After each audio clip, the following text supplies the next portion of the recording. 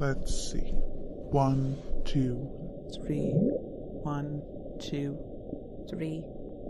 Okay, that has it. Hello, loyal listeners. Looks like the Cavalier made it back faster than we expected.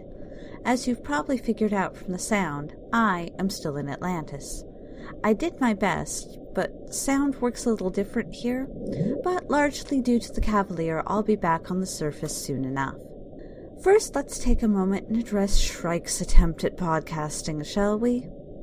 Emerald Siren was right. Ooh, now there's words I don't use very often. As I told you all way back in episode 1, the only way I don't win this little game is if the heroes manage to control their egos and ignore me. So far, they're 1 for 8, with the only score on the board going to her. Next, Shrike. If you are already doing what I want you to do, I don't need a new reason to blackmail you, because I don't need to blackmail you. Because, again, you're already doing what I want. Also, apologies for not assuming you would resort to stealing equipment from your missing in action friends so you could watch movies without my help. My bad. Maybe you should go back to that strong silent thing you had going. That seems to work better for you than talking. I do have some public service announcements. Pay attention to these. First, using dimensional magic to battle dimensional tech is really a task best left to the experts. Just because I make it look easy doesn't mean anybody can do it. Mix your dimensional fluxes wrong, and you can wind up very, very far from where you intended, or in a weird time coma that would have taken even your brilliant cousin months to figure out, let alone fix, without a hand. So again, thanks to the Cavalier for that.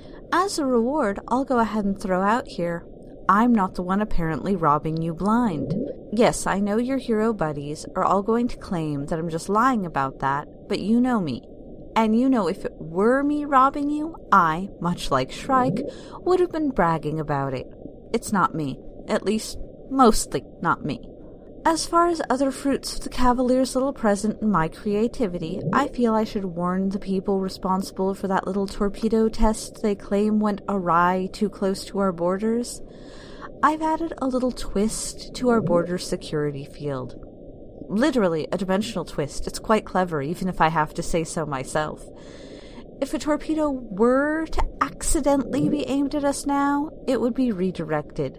I'll let you guys go ahead and ponder the many, many locations I may have chosen to redirect such armament to.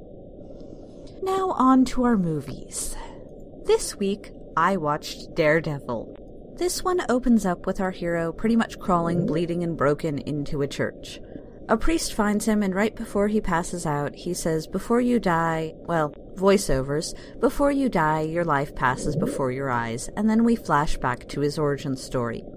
We learn that his dad was a boxer who worked as an enforcer for the mob and is later killed by that same mob, and Matt himself, that's our hero's name, was in a car accident that cost him his sight, but left his other senses super enhanced.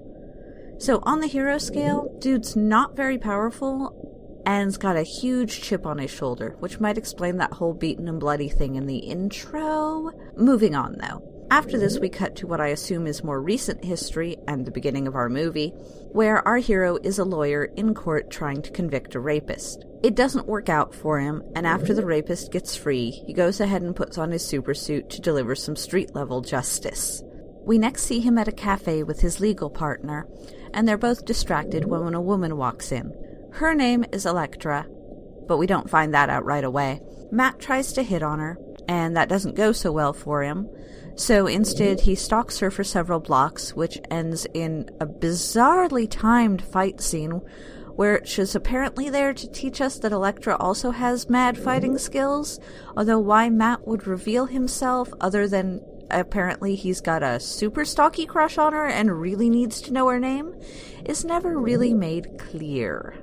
Next, we cut to the villain of our piece, Wilson Fisk, also known as Kingpin, arguing with Elektra's father, who is apparently also a criminal. After Elektra's father leaves, Kingpin tells his assistant to get him Bullseye, who is apparently an assassin that never misses. So, Bullseye gets called in. Matt happens to be in the area when it happens and tries to stop him killing Elektra's father, that doesn't work out for him. But it does make Elektra think that he, and not Bullseye, is the killer. Meanwhile, Bullseye is super pissed off because he missed Matt with whatever it was he threw at him, and he never misses. So now he is also determined to kill Daredevil. Elektra, all angry and grieving and vengeful, suits up to go after Daredevil. She finds him, they fight. She figures out it's Matt, after stabbing him, and she turns to fight Bullseye, who's also in on this fight.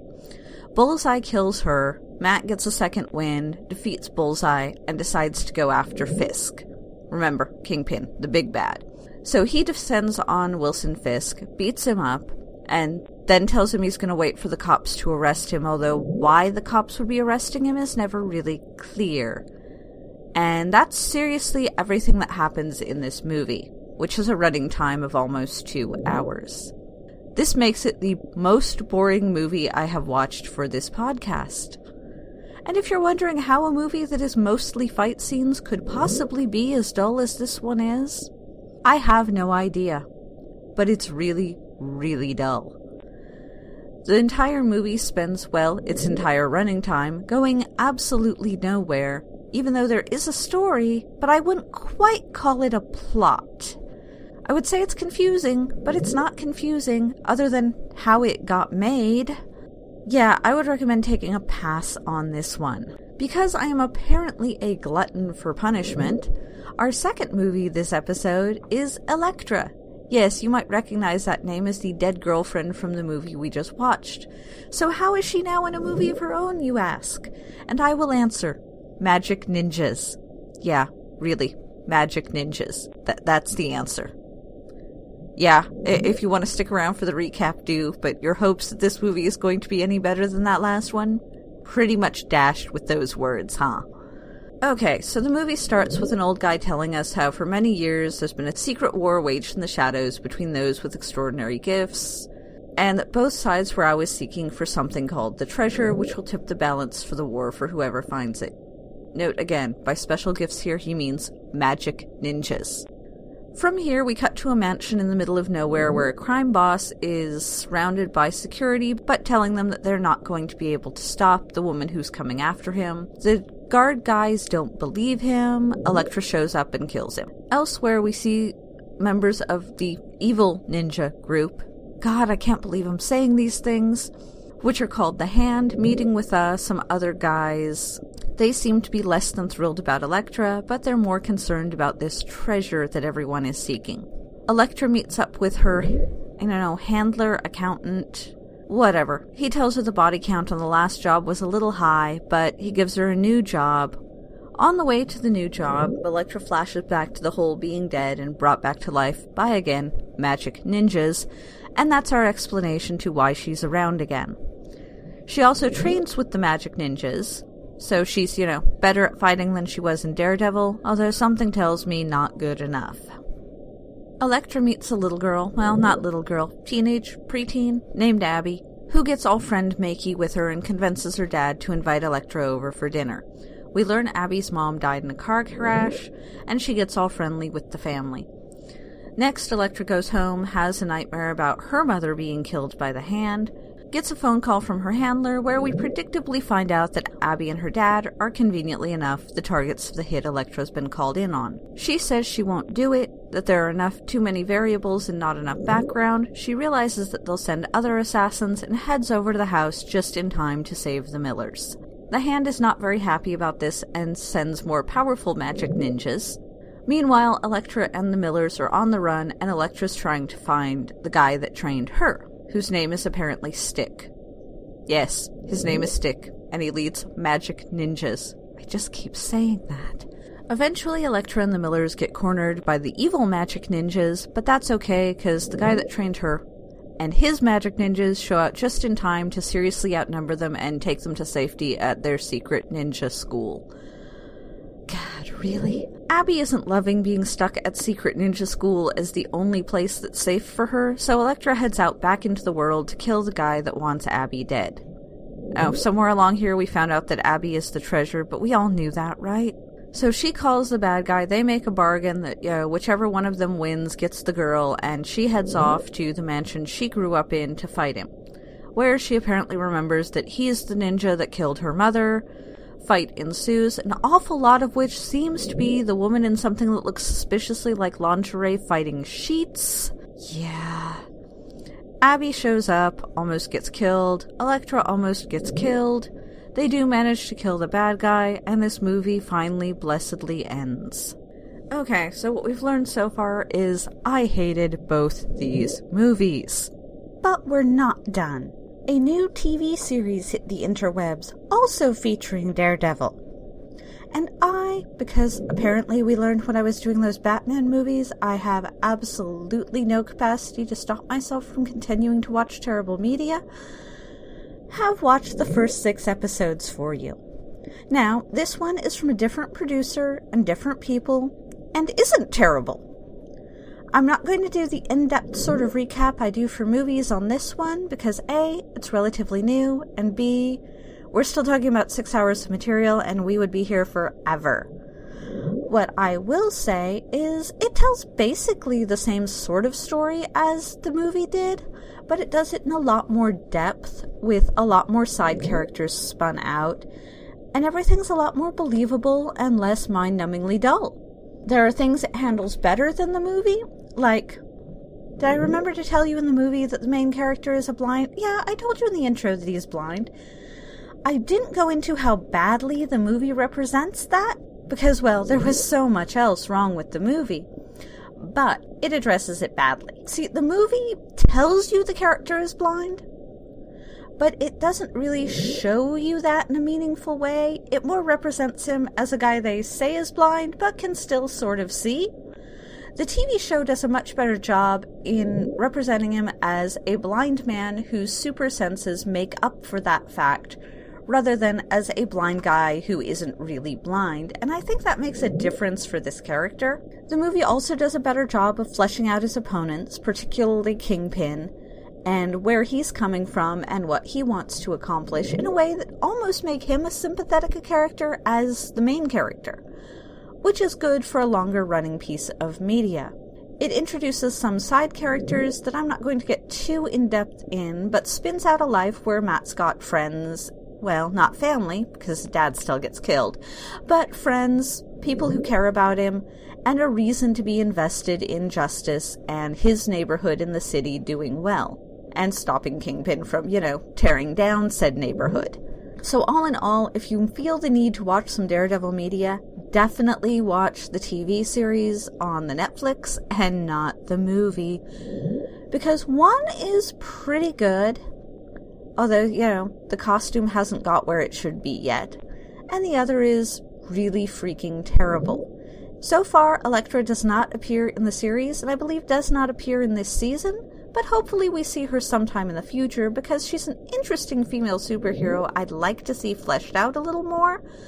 The movie just did not do it. So yeah, back to the TV show. In addition to friends and acquaintances, it gives us a fairly wide variety of criminals that Daredevil is fighting against, and makes it clear that it's not a one-on-one sort of battle.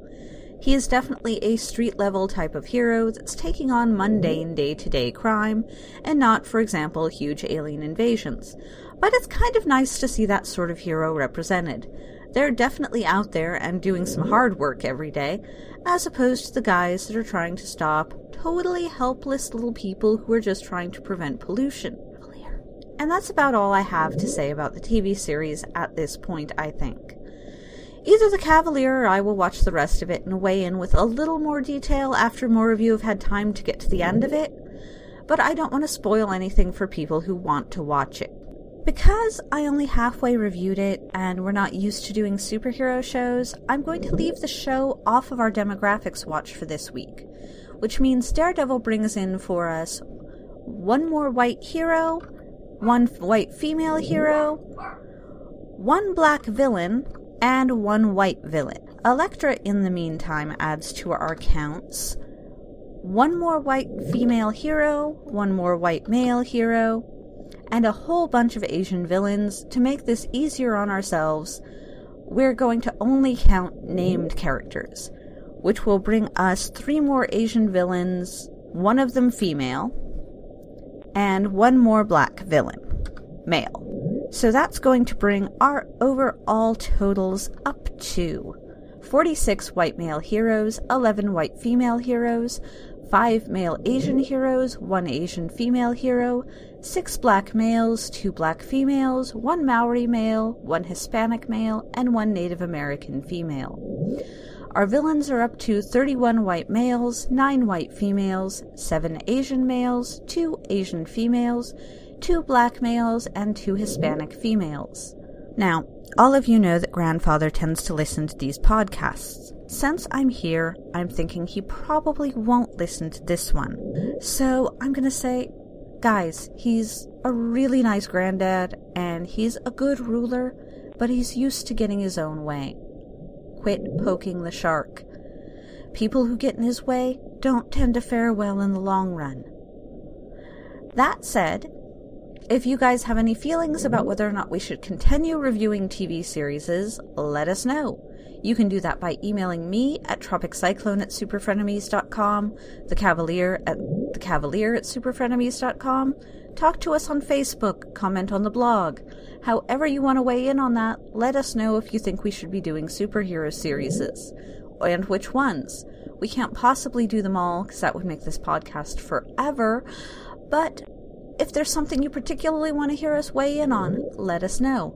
In the meantime, you can find us as usual on iTunes, SoundCloud, at the blog itself, and on Stitcher.